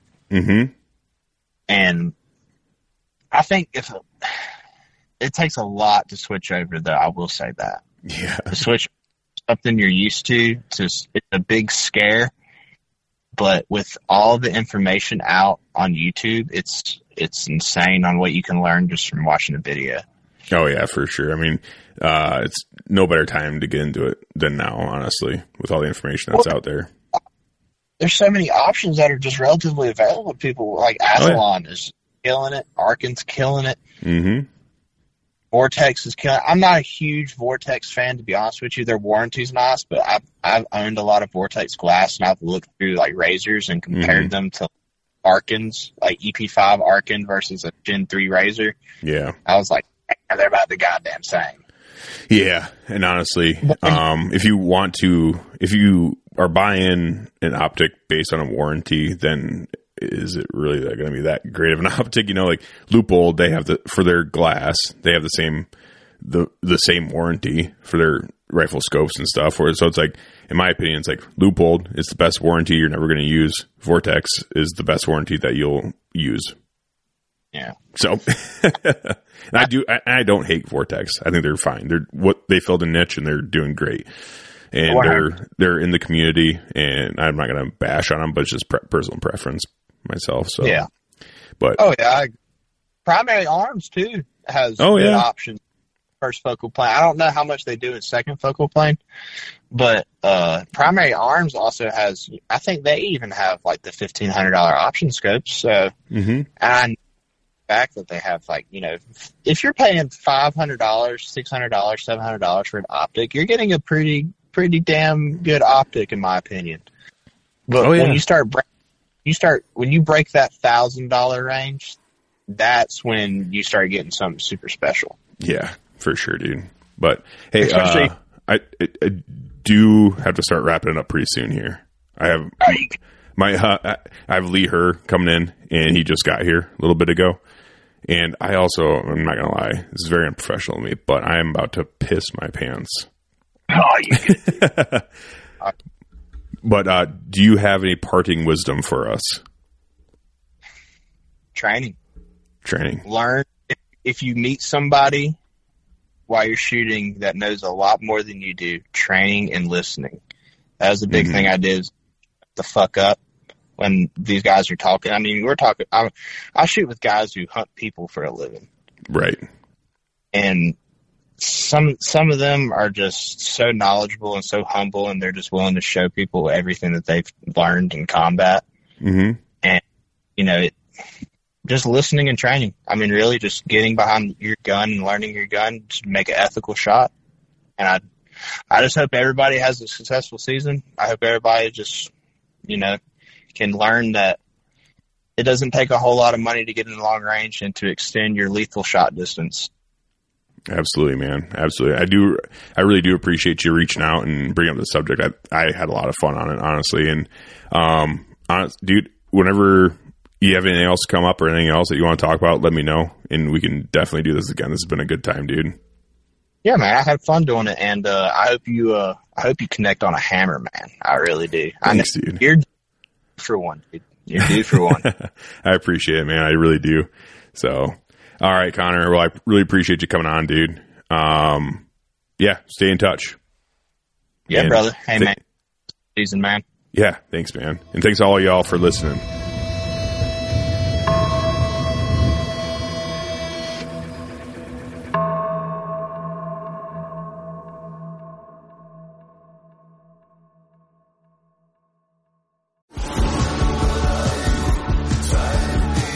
Pursuing wild game in wild places. Tune in to Hunt Stand Presents Saturdays at 8:30 p.m. Eastern. Waypoint TV, the destination for outdoor entertainment. You want to succeed, you want to fish, you want to be one of the greatest. Tune in to West Marine's Life on the Water, presented by Costa Custom Boats, every Saturday night from 7 to 9 p.m. Eastern on Waypoint TV.